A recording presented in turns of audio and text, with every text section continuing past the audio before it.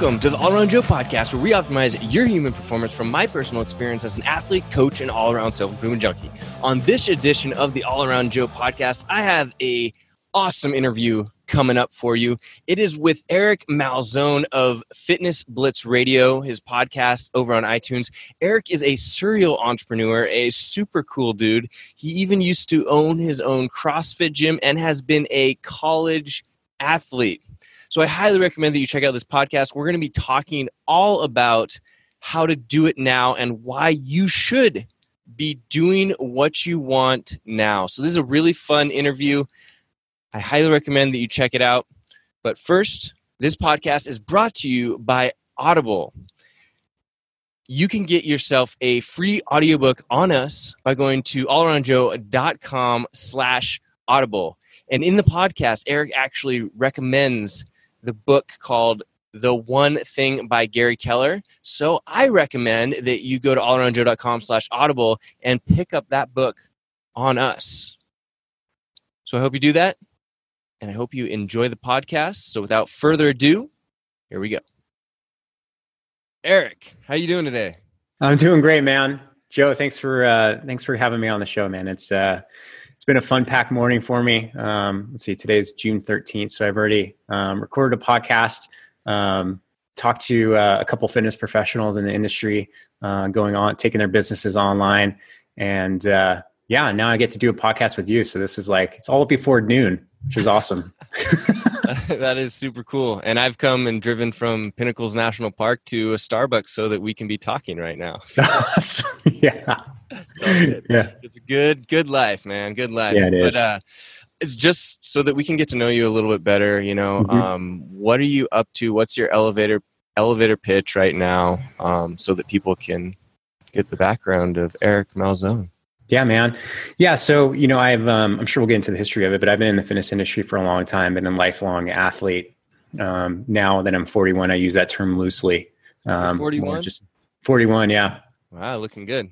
Thanks, buddy. Thanks, man. Yeah. You know, good living, hopefully. And I mean, what I do currently with my life is, you know, similar to you, is my wife and I have taken our lives on the road. We've gone digital, you know, nomadic. And, you know, what I do now is I help people achieve the lifestyle of freedom that I so dearly love, you know, whether that be through online businesses or just clarity in what they do. But mostly surviving, you know, going through the world of online fitness, and whether that be coaching, membership sites, things like that, podcasts, whatever it is, you know, help people do that. And that's, you know, essentially monetizing my life journey is what I'm up to nowadays. Very cool. And I'm interested, what's a regular week look like for you? Oh, that's a great question. So, I am now currently really focusing everything on pushing my whole week into, starting Monday afternoon and finishing Friday morning. So what it looks like is I do a lot of my catch-up work on Monday afternoons, Friday mornings, closing out all my week. Tuesdays and Thursdays, I do podcasts and interviews all day. So I have what's called the Fitness Blitz, which is a short format, 8 to 12-minute podcast for Fitness Professional Online, which is my company with my business partner, Doug Holt. On Wednesdays, I do longer form interviews. I take interviews and I consult. And on Thursday mornings and Tuesday mornings, I do mastermind groups. So that's essentially it.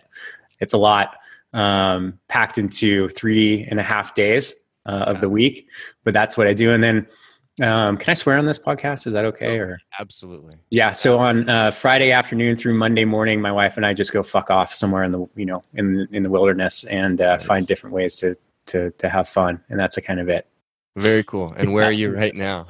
I'm in Whitefish, Montana. Okay. Yeah. Northwest Montana, about 2 hours south of the Canadian border. And we've been here since we got here in December, which is by far the longest time we've spent anywhere in the last year. But we came here for ski season and we were not disappointed. We had I got 65 days of skiing in this year. It was the best season. We just happened upon the best season in 21 years in Whitefish. And everyone kept saying, you guys should stay for the spring, summer.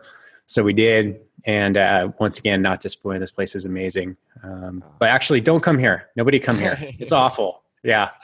It's too gray. It's too cold. You won't like it. Yeah. That's what I used to tell people about Seattle, and then Amazon kept bringing people in, and now I had to get out of there. But man, I got to experience Whitefish, Montana for the first time this winter. Just randomly, we were searching for snow, and they were the only place that got a dump. So we headed, through the family in the car and drove over there, and it was fantastic.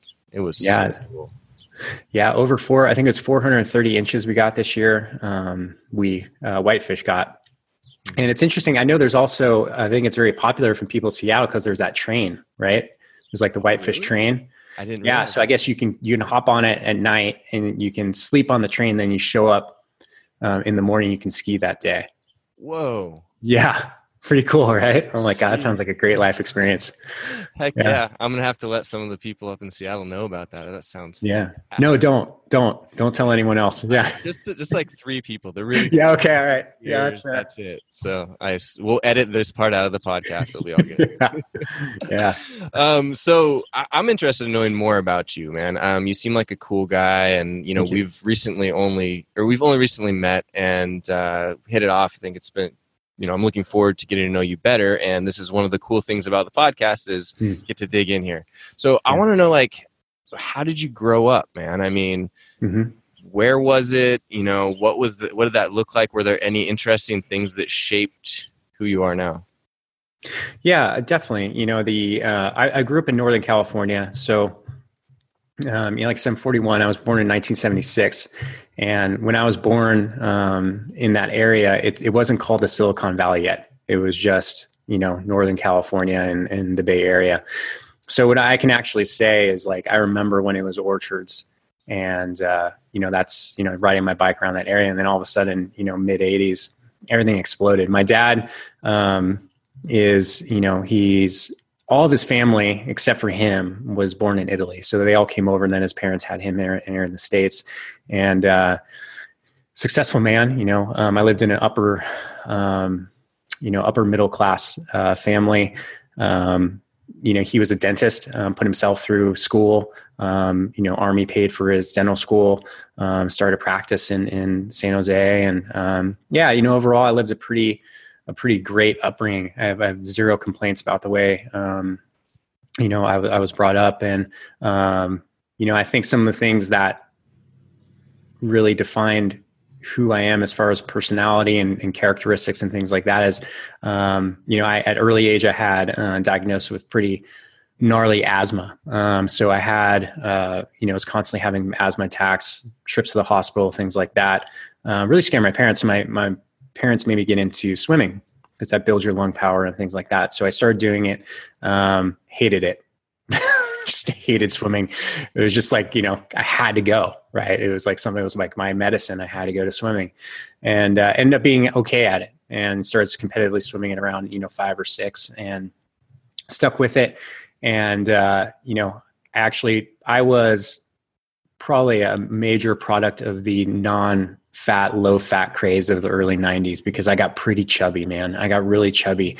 I read around the age of 8 to 12 and having to squeeze into a Speedo at that age twice a day was really not that fun. So I had to really kind of, I became quite an introvert. I also had to get quite a good personality just to get by.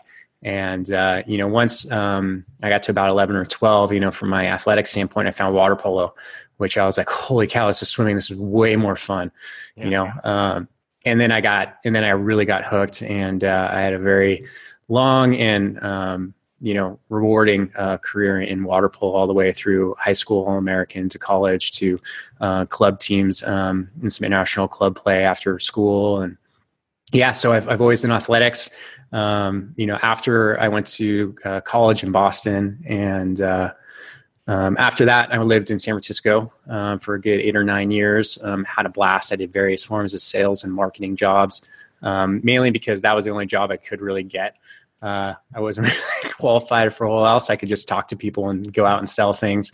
And, the whole time, just always seeing my dad, owning his own business. I knew that at some point, I didn't like working for people. I didn't like having to go to, an annual sales conference. I didn't like having to check in with my boss every Friday. I didn't like, I wanted to be, and I also saw, as from a sales perspective, how much money I was making for the company and how small of a fraction I actually got. Yep. I was like, somebody at the top of this pyramid is making a shit ton of money, and it's not me. Like, I got a trip to Hawaii this year, but I also sold like $3 million worth of stuff. And, so I decided, if I want to be in an organization, I want to be at the top of the pyramid, even if it's a tiny, tiny little pyramid. So, when one of my college teammates, Trevor Boehm, texted me in 2007, texting, it was right when this is back when cell phones, they didn't have like the current cell phones. So you had to go 333-444, when you wanted to text. And, so he texted me, "Hey man, do you want to open a gym?" And at that moment, in time, I was like, I was so ready for a change in my life. And I knew that, I was getting up to my upper 20s, and I was like, I gotta start doing something that's like serious. I've been messing around, having a great time in San Francisco, but I haven't really built anything for myself, and my future self. So, man, I literally made the decision, packed up everything I owned, in San Francisco, put it into a trailer and drove down to Santa Barbara, because we decided that, after a little bit of research that, Santa Barbara, and this was the wild, wild west days of CrossFit. So, Yep. Affiliates were popping up. People were just claiming their stakes, claiming their ground in different areas. So we did research. I wanted to live in Lake Tahoe, but there was already 2 gyms there. And then, so we looked at Santa Barbara, which was Trevor's number 1 choice. And we decided, let's just do it. Let's go there. So we went to a town I've never been in, didn't know a single person. And we opened a gym, and that kind of pushed forward. So that was about 9 years of my life. And what year was that? That was 20. So we started the business. You started the Articles of Incorporation 08, opened in 09. Okay. Yeah. So it was still pretty early. Yeah. It was still, and that was one of the worst. That recession was awful. I don't know if you remember, but that was a really bad time to open a business. Luckily, CrossFit was just starting to get going. Right. It was a bad time. We couldn't get any business loans. We had to self-finance everything, which means everything looked like shit. Like our gym, we did all of the renovations, which was just tearing out the roof and everything by ourselves, hoping that no one would come by asking for permits. Because that would have that would have been it. It would have been dead before it even started. Right. It would have been, cause we couldn't afford permits.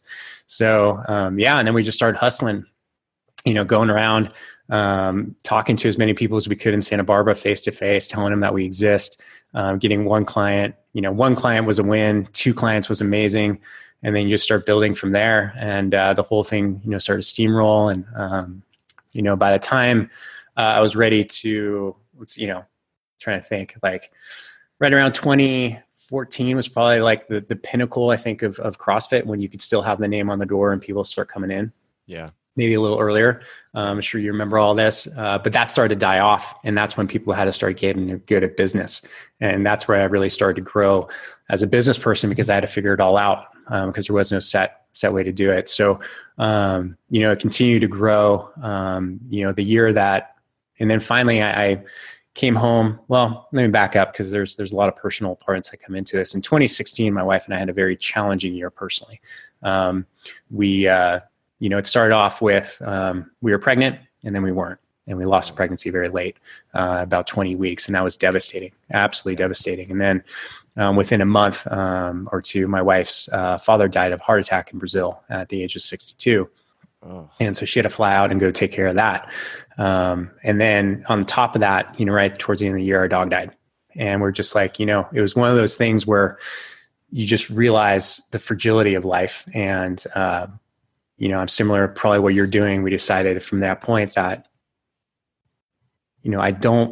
everything that you want to do in life, like just start doing it, because it's so easy to get stuck in these ruts, and then years go by, decades go by.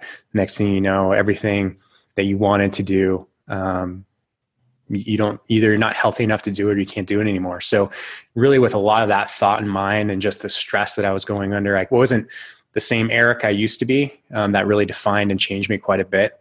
And I decided that, it's time for us to leave that town. And I came home one night and told my wife, I want to sell the gym, and I think we should go move to a mountain town. And, and just like my wife, she wanted out me. She's like, well, why don't we just she's like, first of all, yes, I love it that you want to sell a gym, because she can work from anywhere. And she knew how much time I put in. I mean, 6 days a week minimum, right? Being there. And she was all for it. And then she's like, well, why don't we just live in multiple mountain towns? And I was like, God, I love you. You're the best. Yeah, let's do it. So, I worked with my head coach to sell the gym. She bought it. Deanie Russell is still doing a fantastic job with Gravitas Fitness. And we hit the road, man. I started right around that point. I also reached out to my now business partner, Doug Holt, because I know that he had sold a facility in Santa Barbara, a private training studio, after 12 years. He owned it. He also had a digital marketing agency, which he'd been in that world for 20 years. Also used to write textbooks for ISSA. So he's had this entrepreneurial background. So I reached out to him. And when I called him to get his advice on, what to do next, he was actually driving from California to Alaska in a van just like yours. Yeah. And he was working the whole way. He was working 3 days a week. And I was like, dude, that's it. That's what I want. I want that. Yeah. So let's talk about that. And we did. So when he got back, we had lunch and we started cracking some ideas of like, okay, we splintered off his digital agency, started doing work for people in the fitness industry, started doing some consulting. And, now we're working on mastermind groups, and I have my 2 podcasts and all that. So it's been a really busy, fun year since I made that decision to move on from that spot. And I feel like, whether looking back, I was really ready to grow outside of my 4 walls of my gym and take a more global perspective. And, now, doing what we do now and how happy we are. I feel bad sometimes, Joe. People are like, how are you doing? I'm like, I'm doing great.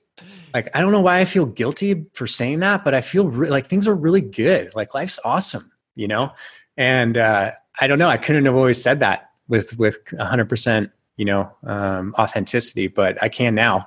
And, I want more people to get that. I want more people to get that message of like, if there's things you're waiting to do, or you think you're going to do them when you're 60 or 65, fuck it. Like, figure out a way to do it now. Why not? Because you're young, you can enjoy it.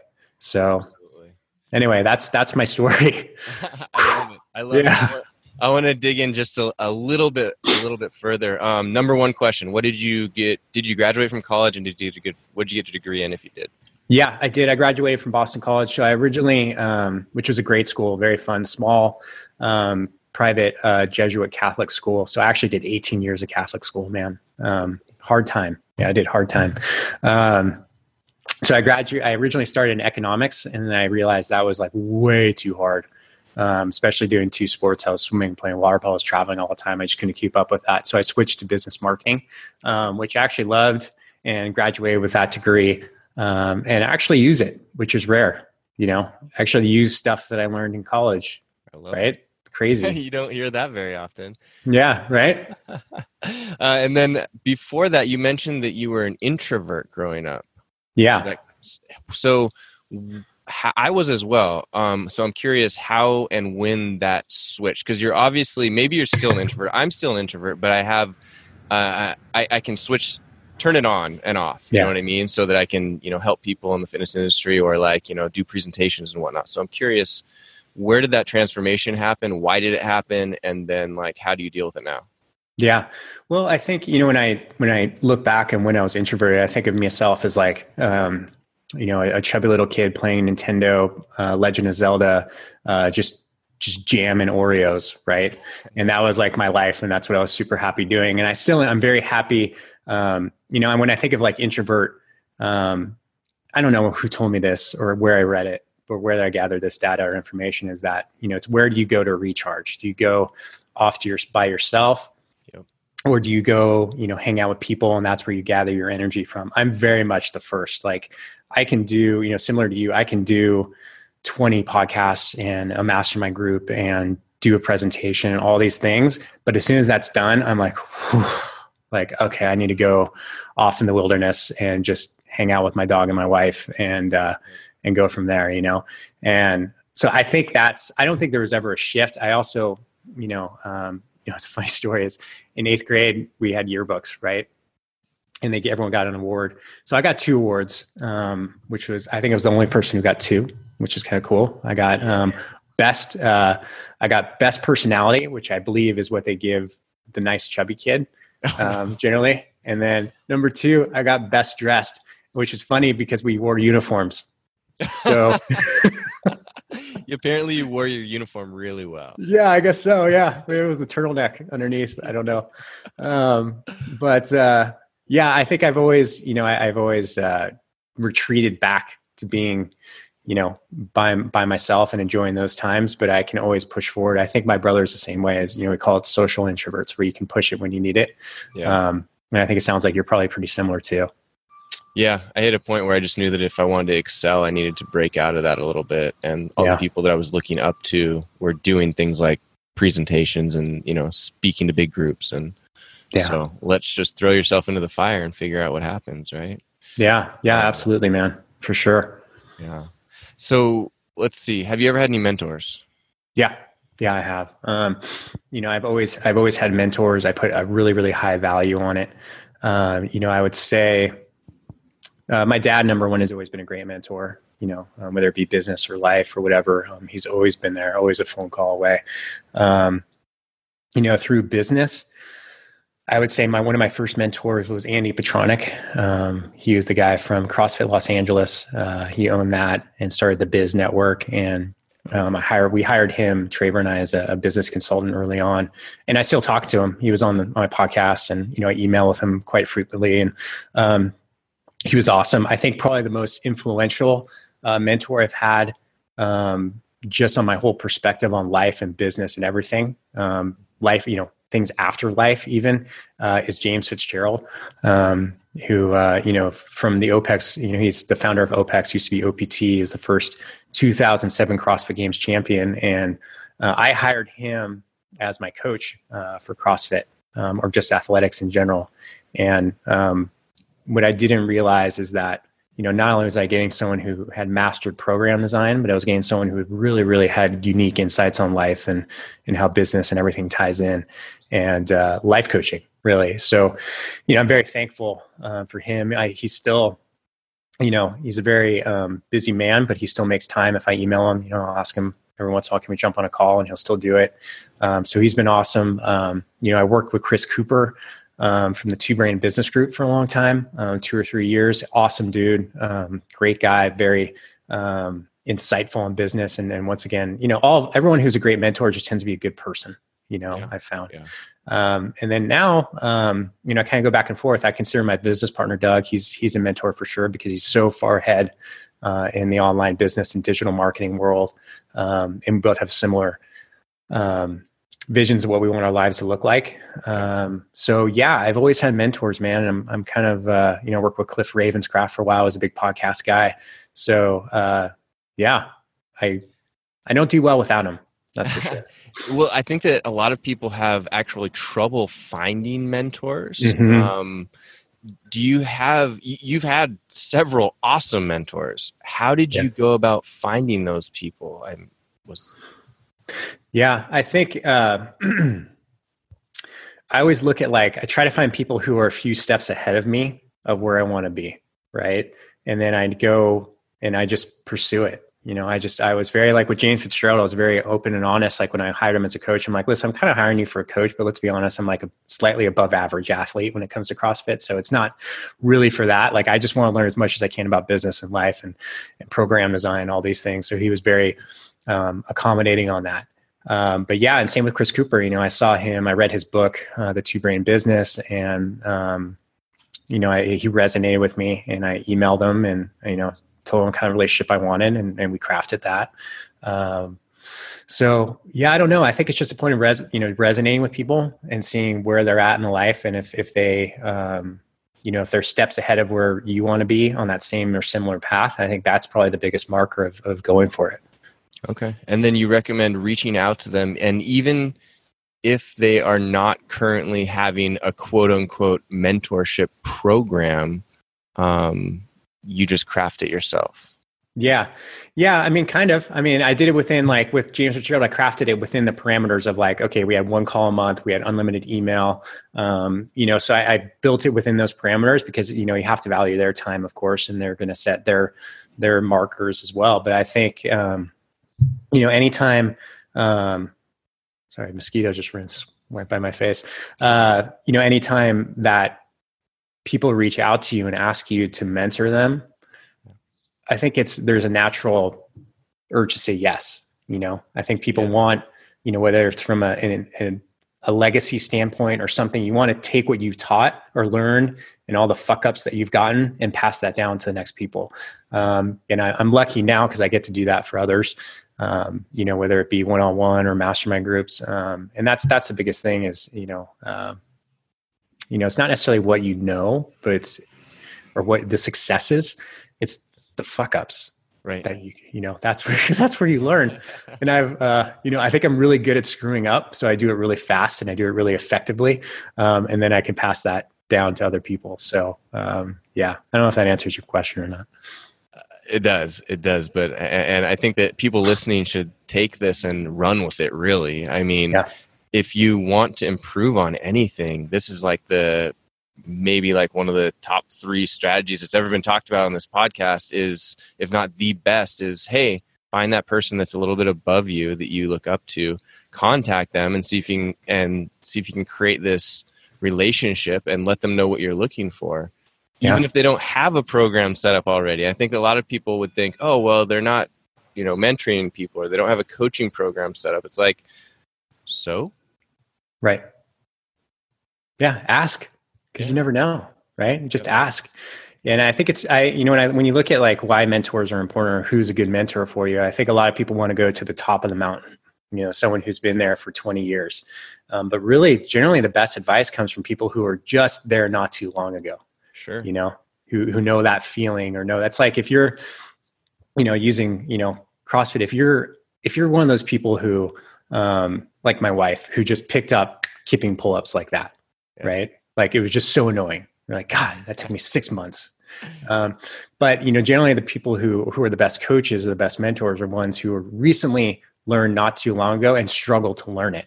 Yep. Because they know that feeling of I get it. I can be empathetic in that situation, but just keep going, tweak it, try again, tweak it, try again. And I think that's, a lot of times people want to go to I'm trying to think of someone who's a master gymnast, who's been doing it forever and they just find it so easy. They may not understand the struggle of what a beginner goes through. Sure. So I think people who are right in that, that sweet spot of maybe a couple of years or a couple steps ahead of you is really important. That's my opinion. No, I agree too. And I've started this other podcast called the Get Better Project where I'm interviewing top athletes, and a lot of them are CrossFit athletes. And I'm more interested in those people that have just made it to regionals for the first or second time, or just made it to the games, because they seem to have, it's interesting. You can get that point at when they flip a switch and this is what I did, this is what I changed, or this is what it took. It took the 4 years of getting good at this particular thing in order to make it, rather than let's say the Rich Fronings or the Matt Frasers who are just, they did it, they started doing it and they're good at it from the start, Right. And they've been doing it for such a long time that it's kind of they don't know what that difference maker is, I don't think, or it's harder to get it out of them. Yeah, I totally agree. And plus, if you're going to go hire a Rich Froning, you're going to pay a lot more. Yeah. Right. If he's going to coach you, it's going to be $10,000 a month or something like that. And so it's generally more affordable if you go someone in the middle tier who's been there recently, for sure. Absolutely. So we've talked about how you start off in sales and you got into entrepreneurship. Was that an easy transition for you? I know a lot of people find, because we're talking about, how people should be doing things now and how they should, and we're going to get more and more into that as the podcast goes along. But a lot of people think, well, my job is holding me back, and maybe they should become entrepreneurs, or maybe they should figure out how to take their job on the road. Like both of our significant others sounds like to take their job on the road. Yep. So was that entrepreneurship transition hard for you, or did it come easy? I've always, I like to have a mixture of what I call burning your boats, which is all in, right? Which is, I don't know, it's like some Spanish conquistador came over to a new land. And as soon as he arrived, he burned all the boats so that everyone in his crew was like, okay, well, you're in now. right? You're committed, right? So it's called burning the boats. But I also like to have some kind of background or buffer so that I don't over stress myself, because that can be a very, very stressful situation. Sure. Like when I first started, when I took that leap and drove all the way down to Santa Barbara to open my gym, I also had another sales job that I was still doing remotely. Okay. Now I wasn't doing it as well. I knew I only had a certain amount of time before they kind of caught on, and sorry, Matt, he was my sales manager. If you're listening to this, I apologize, but kind of used the company a little bit, just to get that income going. I also had X amount of dollars saved so that I know I'm like, if I needed to, I could live for a year. Right.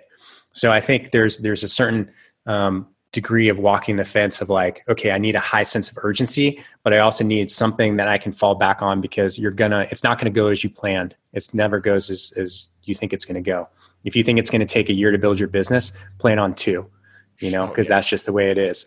And, so having that little bit of buffer really helps, and it takes that stress off, because I think there has to be always in entrepreneurship, there has to be a balance between urgency, which is what makes you get shit done, because without structure, a lot of people would just not do anything, right? So you need some kind of urgency, but also you need patience. So you need to know that, like, hey, you're going to screw up and that's okay. You just need time to recover, figure it out, try again. So it's like that constant walking the line between urgency and patience, which really, I think, is the core competency of entrepreneurship, is being able to do that and not giving up.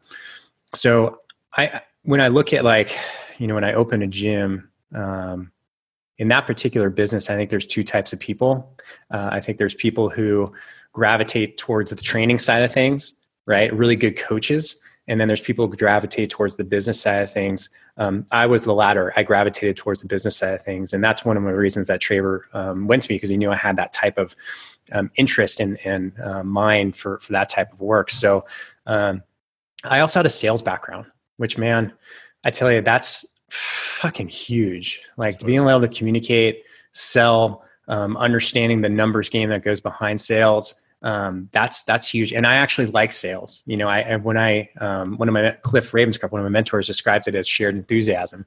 If you can share your enthusiasm for a service or product with someone, then they're likely to buy, if they have that enthusiasm as well. And if you have that skill set, which is developed over time, and the empathy and the able to listen, then that goes a long way. So I get excited about entrepreneurship, and even I sometimes I don't like using that word, because it's such a hot topic right now. Everybody, it's like a rock star term.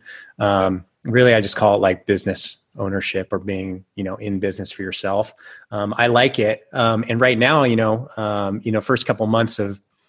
first 6 months of my current things, we didn't make a lot of money, and my wife, does well. So I had that buffer, but, I hate the fact that, and I love her to death, because, she never puts it in my face, but I hate the fact that I have to, that I had to go back and be like, hey, I really want to buy these new pair of hiking boots. Do you mind if I, she's like, yeah, of course, buy whatever you want. I'm like, yeah, but I hate asking, Yep. Well, and we had money, that's the thing, is we sold the gym, we had money in the bank. We just didn't want to touch it, because eventually we want to buy a property. So we just forgot it was there. But, I think, it should be a little scary. I think getting into business for yourself, whether entrepreneurship or whatever it is. But I also think that there's a lot of ways I would ask people why you want to get into it, because it's not that easy. I think if a lot of people think, well, I'll have freedom, of lifestyle, which could be true or could not be true. You can find a lot of people start businesses who become slaves to their business. And, I think there's a lot of opportunities out there. Like, I talk about James Fitzgerald and OPEX, they have coaches who work 3-4 days a week, travel the world, and they're not entrepreneurs, they're contractors. Right. And they have everything. They don't have to worry about the marketing. They don't have to worry about the accounting, right? They just coach.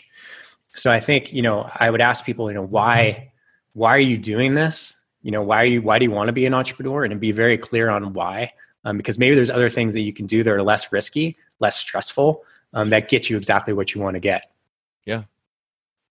Yeah, absolutely. And there are a lot of jobs that allow people the flexibility of, location independence, or, setting your own schedule, whatever it may be. I mean, in fact, the truth of the matter is that you or I probably have availability sometimes to hire people that are, looking for jobs like that. So yeah, if anybody's interested, shoot me an email. Yeah. Is there anything like, what do you love versus, I don't think hate is the right word, but what is the hardest part about entrepreneurship versus the most rewarding part about entrepreneurship for you? Yeah. I think the downside to entrepreneurship, I'll just call it downside for lack of a better term, but,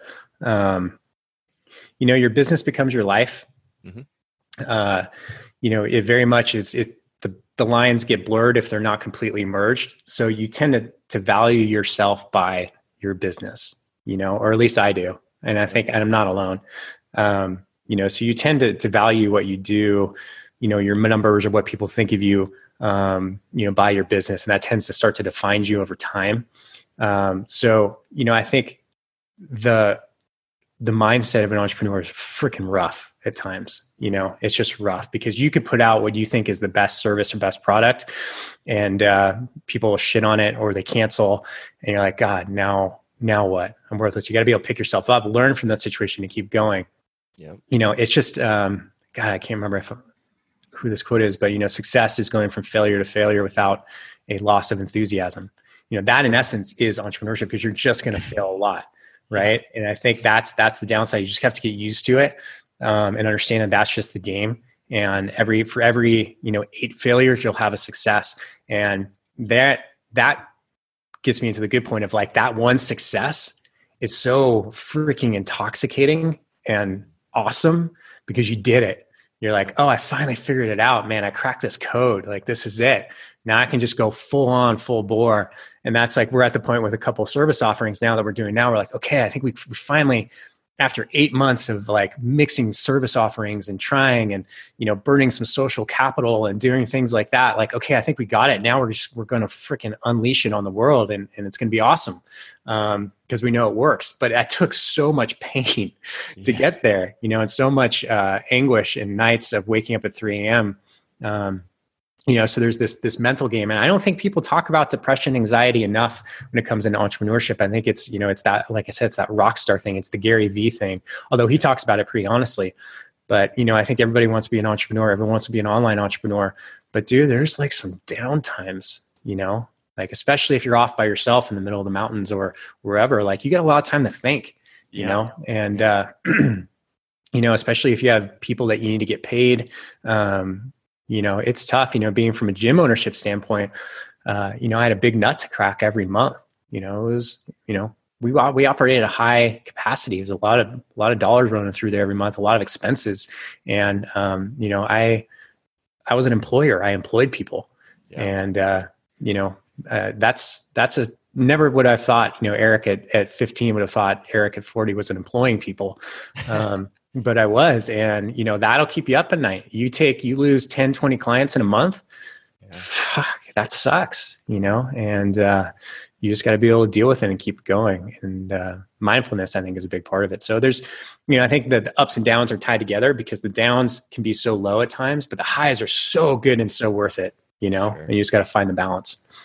Yeah. And I think that, do you agree with this? Is it like, as the lows happen or you try things and they don't work, it gets, the emotional downs, at least for me, get less down.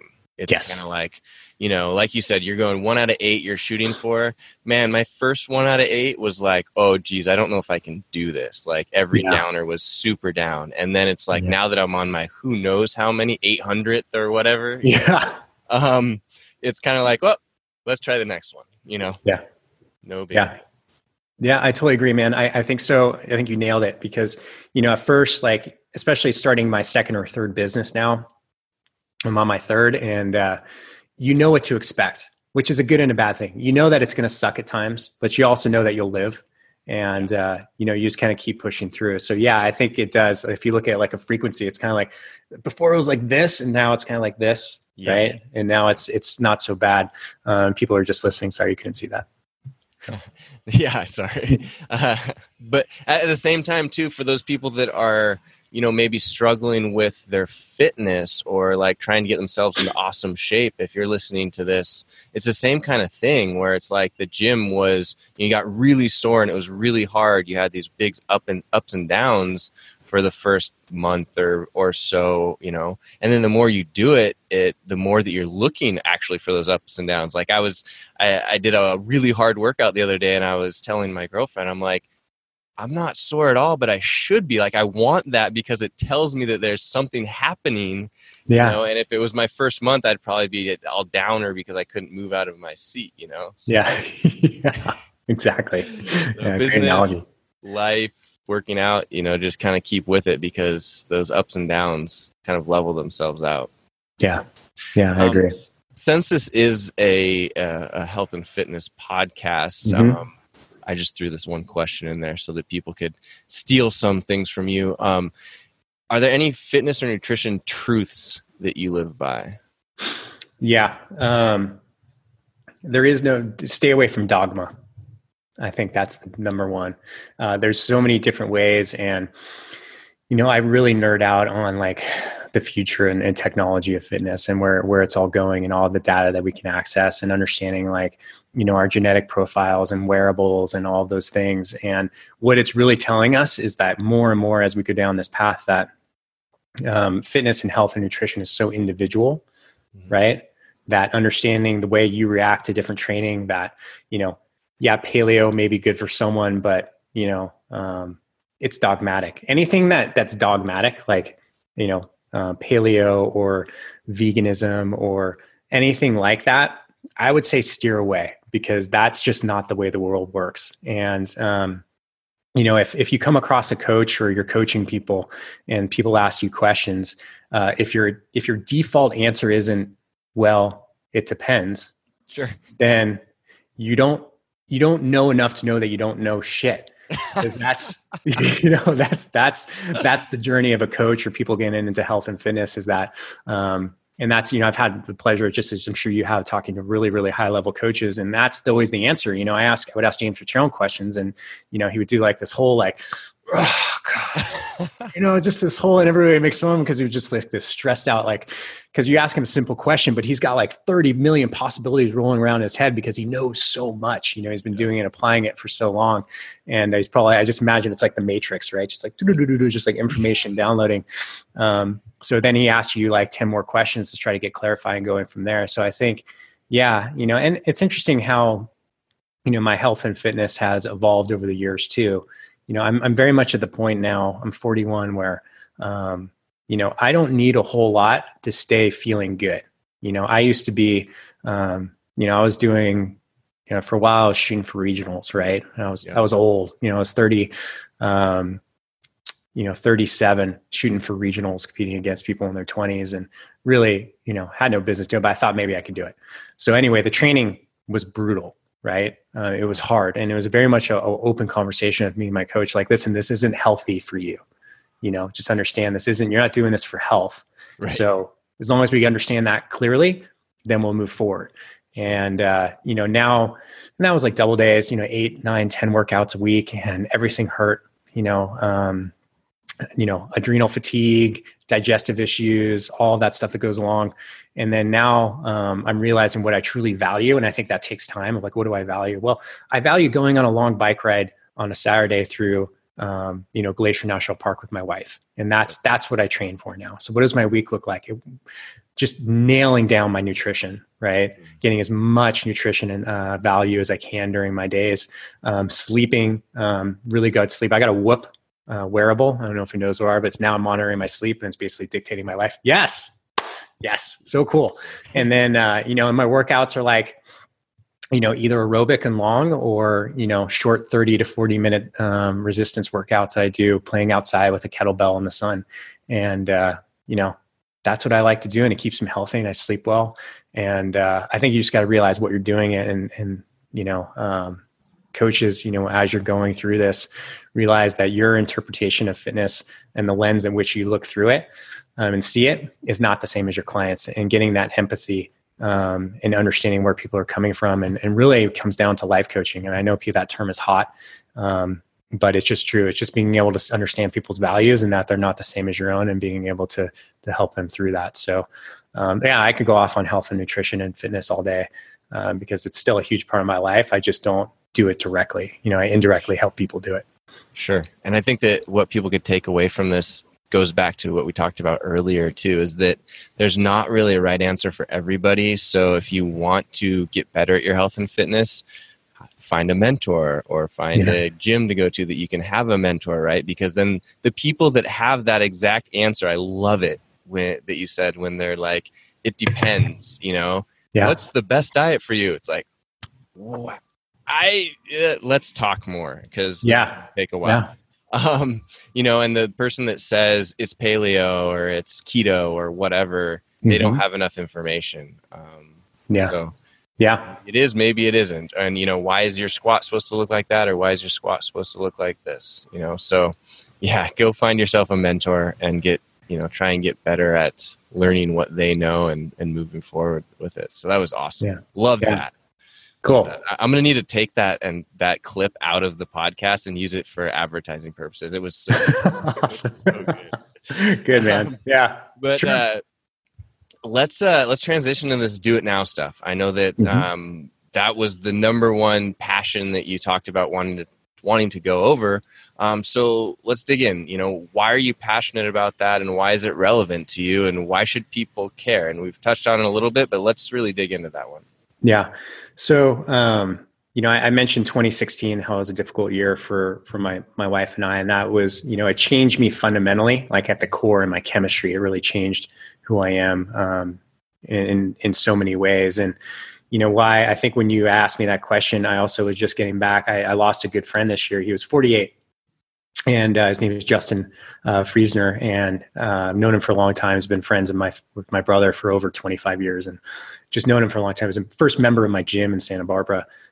Just an all-around good dude. And he was 48, had what we believe was a massive heart attack in Cancun when he was swimming with his girlfriend, who was, in all intents and purposes, his life partner. Like, they had just put money down on a home. They were starting to build their life together, and just within. Gone, right? Done. And, when we went to the memorial, and my brother and I led, this beautiful paddle out service. And, during the ceremony right before the paddle out, there was a JJ, who's his girlfriend and my close friend as well. Her family member got up and talked about crossroads. And he's like, I think what this reflects on is that we're all at a crossroads, at this point, because this reminder and loss of Justin is basically a reminder that, life is incredibly fragile, and you got to take a really good look at what you're doing with your life. And is it what you want to be doing? Because we live in this, Di Manuel, another guy we both know really well. I talked to him on a podcast, and, we talked about this book, which I just ordered, should be here today. It's called The Five Regrets of the Dying. Right. And it's like all these people that were interviewed, at the later stages of life, and what regrets they had. And there's these 5 primary ones.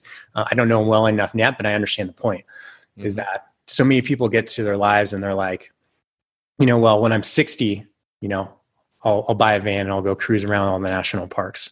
Right. Or, or I'll go live overseas, or I'll do these things, or I'm, whatever it is, we always put off these things for a future now. And that future now is by far not guaranteed. I get reminders of that all the time. My brother almost died in 2014. Just had a brain aneurysm, very healthy guy. Almost lost him, trauma unit for weeks on end, and had to get brain surgery. And it was just so sudden, right? And I keep coming across these stories, 14, 16, 18, seems to be happening every 2 years now. Something major happens where we're just shocked. Like, how could that person go? Yeah. And, I think you have to really take a good look at your life and say, what am I waiting for?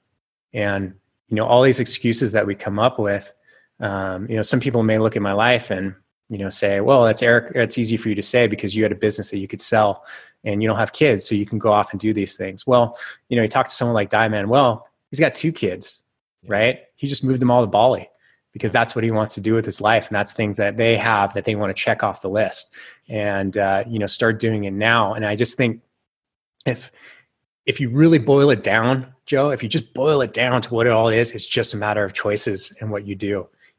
Yeah, okay, maybe I have to pull my kids out of school if I want to do some things. It's a choice, And what it comes down to is, I think for most people, if that vision of what you want with your life, whatever it is, if you can just make that first major decision. For me, it was coming home one night and just telling my wife, and shocking her, like, hey, I want to sell my gym. That was my identity, dude. I went and walked around Santa Barbara. Everybody, I knew people everywhere. I had this massive loving community. People thought I was crazy. From all outside perspectives, I was successful, right? I had a successful business in a beautiful part, the most beautiful part of the country. And, multiple homes and like everything was just like perfect, but not me. It wasn't me. It wasn't what I wanted. And I think what we also end up doing is living up to other people's ideals. Like, okay, this is what society tells us is right. By, like I said, by all factors, I was winning, but it wasn't what Eric wanted. What I want something super simple. I want a van, right? That I can go travel around, and I just want to cruise and see things and explore and have time to my own to think and philosophize and do all that. That's what I want. Sure. And, they say as wisdom is just clarity in what you really enjoy. And I think that's the big thing. So I would just encourage people, if you're listening right now, take a hard look, like a fucking hard look at what you're doing.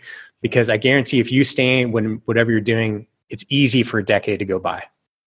Yeah. Easy, and as someone who's like early 20s, like a decade, that's forever. Trust me, shit goes by fast. Like I owned a gym for 9 years. It went like that.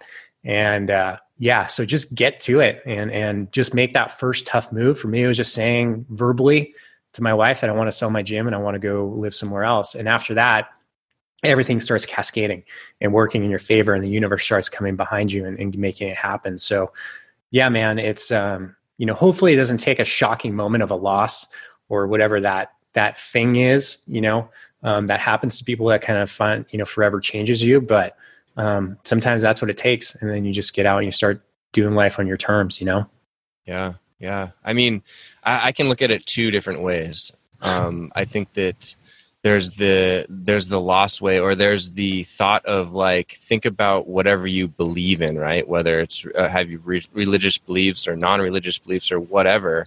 But life is so fragile, and for me, I let it scare me sometimes. I'm like, I don't know what happens next. I can, believe some Bible or something like that, but I don't know, like, I can't talk to those people that have gone, so I don't know. So I get a little scared, and I'm like, well, shit, if I get hit by the bus tomorrow and I haven't gone down the road of doing things that I want, what was I thinking, And then the other thing is, like, I don't know about you, but I always looked at how people worked their whole life or their best years of their life, and then they go off and retire and do stuff. And for my whole life, I've always looked at that and thought, that doesn't make sense to me. Like, it makes no sense, Joe. I can't get it. It doesn't make sense. And no one knows why that's the way things are. There's, especially nowadays, I can see why at certain times, like, okay, you go to school, you start with a company, you work for that company for 30, 40 years, you build your pension, you retire. That's just the way things were. There were no other options, right? We have as many options as we want now. We can build online businesses. We can live from anywhere. And, it's crazy to me. And I think if there's two things people can contemplate on a daily basis that hopefully will motivate them is, number one, your own death, right? Contemplate your own mortality, because it's fucking coming. It's the one thing that's guaranteed, right? Me, I'm 41. I'm statistically halfway there. That was a big thing. I was like, holy, like, talk about, like, midlife crisis is a real thing, right? Number one, mortality. Number two, realize, like, how small and insignificant you are in the universe. Like, it doesn't really matter. I mean, Joe Rogan, I'm sure you listen to his podcast, right? Yeah. He has a say, he's like, at the end of the day, we're just talking, walking monkeys flying around on an organic spaceship. And that's it. Like, we're not, like, we think that what we do is so important, but it's really like, we don't even know how big the universe is. If you look at statistics, like I have, God, what is it? this book about the cosmos that I just keep, in my office. And I read a couple books in there every once in a while when I'm doing my job. And, it just reminds me, I'll just pick it up, I'll read one page. I'm like, God, I'm so small. I'm so tiny. It doesn't matter. Like all these things I think that matter, what my retirement fund looks like, what this looks like, it doesn't matter. So might as well just go out and start doing shit that you want to do because, we're going to die. We're all going to die. And we're all completely small and insignificant in the grand scheme of things. So stop thinking you're so goddamn grand and just get on with what you want to do, and that's, I know that sounds dark in some ways, but it's not. It's actually extremely liberating. Sure. Yeah, if it motivates you, then get after it. I know that like my brother's always had an incredible like perspective on life, and I was always the person that would worry about things and finances and whatnot, and should I buy the next whatever? And he's like, look, dude, this is how I live my life. If it's going to increase my experience of life, like I'm going to have an enjoyable experience, and it's not going to put me in debt, that I can't, climb myself out of. And I'm not advocating people getting themselves into debt or anything like that. Yeah. But if it's going to increase your experience and it's not going to harm you in any way, that's an easy decision. Do it. Increase your experience. Have a better experience, because then you're going to have that memory and you start living your life based off of having quality experiences and not just like following what other people think you should be doing. And he probably told me that. He's my younger brother. He probably told me that, 10 years ago. And even to this day, I still think about that, like, shoot, if I go buy those, even if it's like a buy thing or go to a national park or whatever, it's going to increase my experience. Yeah, it cost me $23 to camp there, but my experience was fucking awesome. It was great. Yeah, man, it's spot on. And I totally agree. It actually took me a long time. And I think you're right. I think we have to be practical and real that you have to have the finances. You have to have that set, right? You have to have some kind of awareness and plan when it comes to your finances. But you're right, man. Like, you could have, a bunch of money saved, but for some reason we don't even want to touch it. Right. Yeah. But, we go through this all the time. We have like, we're about to purchase a base fan because we're going to build it out just like you. And we just went through, we're like, God, do we need it? But we have this. And I'm like, yeah, but think about how better our weekends would be every weekend if we just picked up on a Friday and just drove and just went somewhere and parked on, and just saw shit and met people and, had experiences, built stories and things like that. And I agree. For some reason we always want to hold on to these things. And then next thing you know, like I said, a decade goes by like that. And you just be like, I wish I did it. And that's, a life with as little regrets as possible, I think is the greatest goal you can have. Absolutely. I'm not sure if you guys can hear it, but a motorcycle crew just decided to park right next to my van. So if that's coming through on the podcast, that's the downside of, I guess, driving around and trying to do a podcast. But it's awesome. Yeah. So it's like some sort of a Harley group out there. Yeah, I can't hear it on my end. So good. Yeah, I think we're good.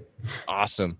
Well, I guess we've kind of touched on this a little bit, but let's put some things in like concrete forms. Like if somebody needs to do this and they need to analyze their life, do you have any tactics for that? Like, sit down for 2 hours and write out everything that you ever wanted, create a list of all the things that you want to do, a bucket list, if you will, do a weekly review of what things you liked or didn't like. Do you have anything that people could take away right now and put into their schedule? I'm a big scheduler, like put it in your calendar so that you're actually going to do it and then take some action on it. Any things like or ideas like that you could give somebody? Yeah. I don't have anything quite like that, but I do have a more, with every consulting client I start with, and I've borrowed a lot of these ideas and pieced them together into, I used to do what's called the perfect day, which I got from Chris Cooper, but now I do the perfect week because, and what I say by the perfect week is what is that mixture of like, recreation, impact, health, sleep and rest and love and all those things that you have, and build out that perfect week and what it looks like. And the most important thing is with that perfect week, make sure it's not stealing from weeks of the future. So you're not debting yourself to get it, so it's sustainable. And and that you can continue to repeat over and over again, and then singularly focus on that and what it takes to get there, and don't stop. And because once you get there, it's amazing. I'm basically there, like I basically did it. I have to sustain it now. Right. But I can tell you the process of getting there is almost more fun than being there, because it's so goddamn exciting. It's so motivating. Like, you just won't stop until you get there, because it's so worth it. That's to me is the biggest thing, is build out exactly. I can tell you exactly we went over it. My week is, Friday at noon to Monday at noon, I'm off doing things that I want to do in the wilderness, or exploring, or in a new city, or doing whatever. Come Wednesday or Monday at noon, I'm catching up. Tuesday, Wednesday, Thursday, I'm doing, I'm doing all my podcasting, doing all my outreach, my consulting, my mastermind groups. And then come Friday afternoon or Friday morning, I tighten everything up, and then I go out and explore. And that's our ideal day, our ideal week. And getting there was just as much fun as actually doing it. Now all I need is a van like yours. Yeah. So that's the next step.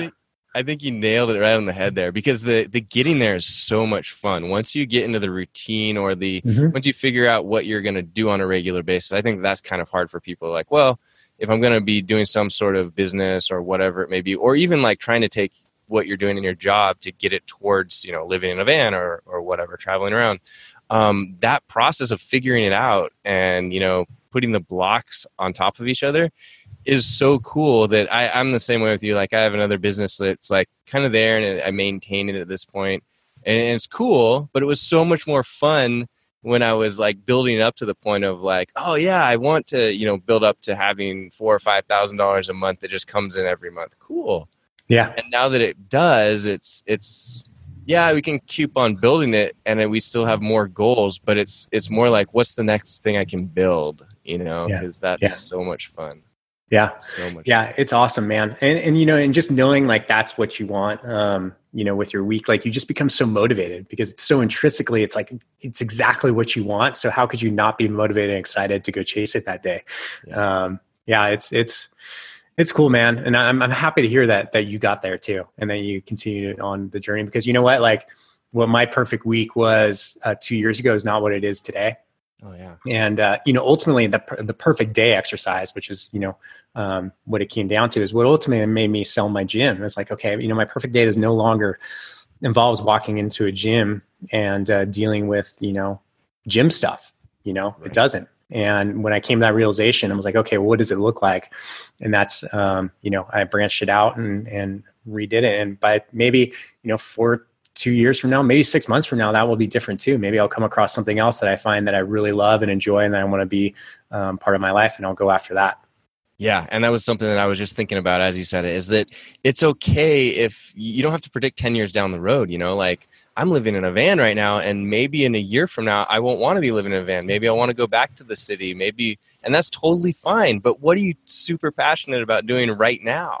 Yeah. Yeah.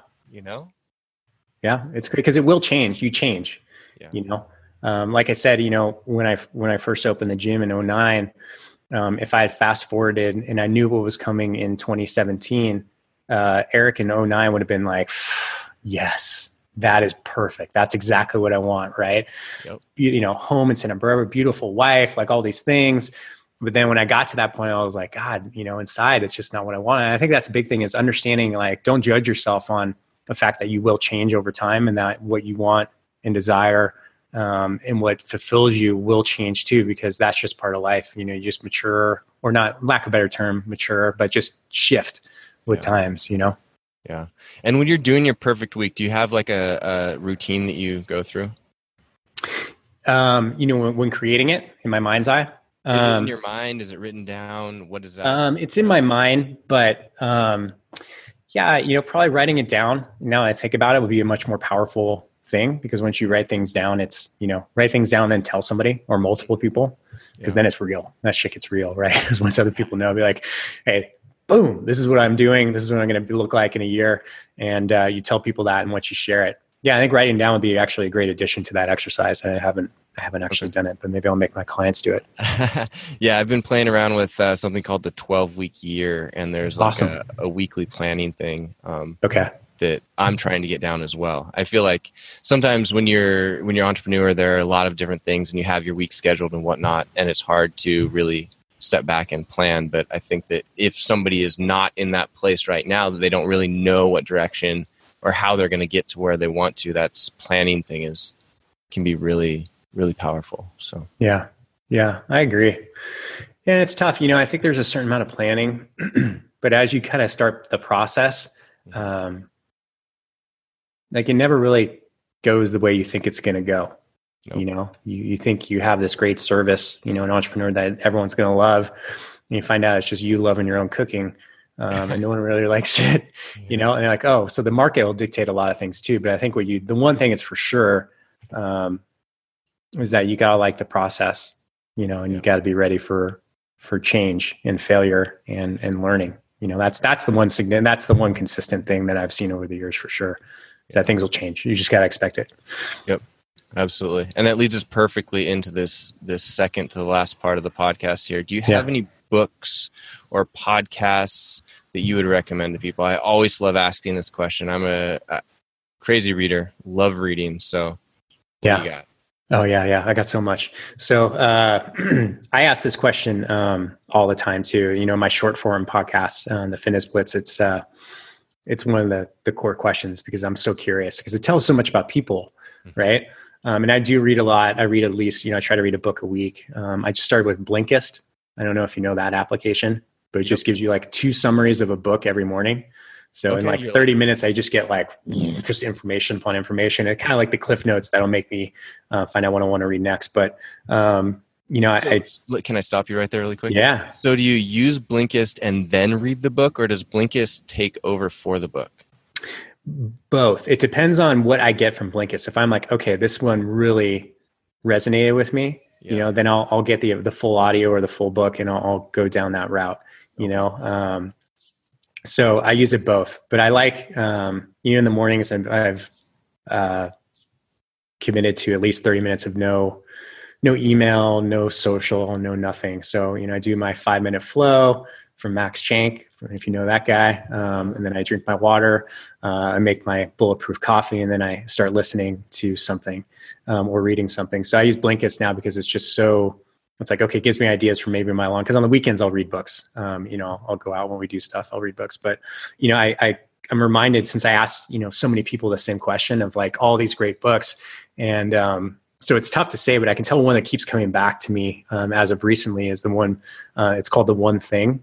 Mm-hmm. If you know that book. And the reason being is like, is that right? It's a great book. The One Thing, and it's short. But I can tell you the reason why I say it found me. All great books find you at a certain point in your life, right? And at this point in time, I was just like, I think it was 2016. I was talked to James Fitzgerald, and he pointed out, because I was at that time, I was running my gym, I was doing online coaching, I was starting a consulting business for gyms, I was doing a corporate wellness program that was very time demanding. So I had all these things going on. Right. And he's just like, well, when are you just going to get like really good at one thing? And I was like, what is that? That's not what entrepreneurs do. Right. And then I also happened to just be finishing that book at the same time. And boom, dude, it nailed me, and everything became clear. Like, what do I really want to be doing? What do I'm good at? And, although I still have multiple things, it really comes down to, raising up to whatever my core competency is, or my, my zone of genius. And what I realized that is just communicating with people and building networks, like doing this. I love podcasting, I love talking to mastermind groups. I love just helping, right? Finding different ways to help. So that's really kind of what I've branched out. And then I'm finding ways to amplify it. But that's one book. Another book that I always come back to every once in a while, and like that guy, we keep talking about, but Di Manuel reminded me of it, was The Alchemist. Mm-hmm. Have you ever read that one? I try to throw in fiction every now and then, but this book is like, man, it was gifted to me when I was like 22. It was one of the first books I've ever read.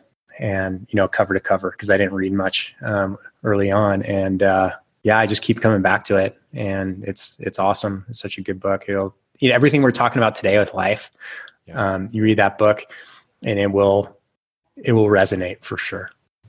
Very cool. Very cool. If somebody's looking to take action, would the books be the same, or would they change? Take action on like finding something that we've talked about. Let's say maybe it's entrepreneurship. We both have podcasts. Maybe it's starting a CrossFit gym. Mm-hmm. I know I'm kind of putting you on the spot here, but yeah, I have to say, I think the one person who motivates me to take action, like if I'm feeling like, maybe I'm just not having it that day, or maybe I'm finding reasons or excuses to go off and do something else. Mm-hmm. I listen to some Gary Vee. Yep. And dude, the guy is just so laser point on focus. I mean, if you haven't read Crushing It, or that's like that was the first one, right? And then he just came out with a new one. So I think it was Crush It, and then right. Now it's Crushing It. Crushing It, the second one. Yeah. So either one, whatever, they're both great. Yeah. I mean, once you hear Gary Vee, you understand his energy and his enthusiasm. And, now I'm not saying like, and he's very clear about it too. Like you don't need to be, not everyone should be working 20-hour days, right? You shouldn't, because there's health concerns when it comes down to that. But, if you're looking for something to really fire you up, understand like how important it is nowadays for you and the opportunities that are out there, especially if you start getting down to like, okay, what's my perfect week? What's the 12-week planner? What is it that I really want out of my life? He really, really motivates you to think that anything is possible, and that, the opportunities for you are endless in this modern day space. So I would say, yeah, man, he gets me going all the time in his podcasts, his books. I mean, he's everywhere. He's the king of content. The guy's omnipresent. And so I would recommend that guy. Yeah. Go get something. He fires me. I'm just even thinking about him right now. I'm like, I need to go do some shit, right? Like I need to go create some content. Yeah. I love it. Yeah. He's the best. It's so good. Well, we're creating content right now, so we're doing some shit. It's awesome. Yeah, we are. We're in that. Definitely doing some shit. Yeah. Well, Eric has been so awesome. What would you like to promote? Tell people how they can find you, if they're into what you've been talking about, how can they find that? Go. Yeah. I think the big focus for us right now. I'm all over social. I'm on LinkedIn and Facebook primarily. If you want to find me at Eric Malzone, what we're really working on right now is fitnessprofessionalonline.com. So my business partner Doug has owned that website for some time now, and we do have a mission with that. We want to make an impact. So we just redid the website. We gutted it, put a lot of money into it, making it look better and feel better. But our goal for that is to be a leading resource for online fitness professionals and achieving, and breaking through to a life of freedom. And, so we want to have as many resources as we can, from, education on how to coach people properly, everything that comes from that end, the business side of things, the marketing side of things. And we're also looking for really good contributors. So if people want to get themselves exposed, with a traffic that's going to be gaining a website that's going to be getting a lot of traffic, we're looking for good partners there too. So if you want to get in the ground floor and something that's going to be really, really cool, go look at fitnessprofessionalonline.com and just contact me via social, anywhere. You can also find me at Eric Malzone at fitnessprofessionalonline.com. Very cool. Very cool. Well, Eric, this was awesome. Yeah, it was fun, man. Thank you. Love talking with you. I look forward to talking to you again in the future. And man, thanks so much. Yeah, thank you, Joe. I appreciate your time, man. This is great. I hope you have a fantastic rest of your day, and I'll talk to you soon. You too. That was my podcast with Eric Malzone from the Fitness Bliss Radio on iTunes and all of the other podcast channels. So make sure that you check him out. He's got all kinds of great information in the fitness industry, and actually the fitness business industry as well. As you could tell, I hope you really enjoyed that show, or at least enjoyed it as much as I enjoyed it. And if you would like to pick up a free book on us, you can do so at Audible by going to allaroundjoe.com/audible and getting yourself that free audiobook download. I listen to audiobooks all the time, and as you can see on the show, Eric does as well. I would recommend picking up The One Thing by Gary Keller. and figuring out what that one thing is for you. And if you guys have any questions or comments about the podcast, I love to hear about them. You can find the show notes and comment or leave your question at allaroundjoe.com/143. That's allaroundjoe.com/143. So I hope you pick up a free audiobook, and I hope that you leave a question or a comment over on the show notes and check out Eric's show, the Fitness Blitz Radio. The All Around Joe podcast, where we optimize your human performance from my personal experience as an athlete, coach, and all-around self-improvement junkie. I will see you on the next one.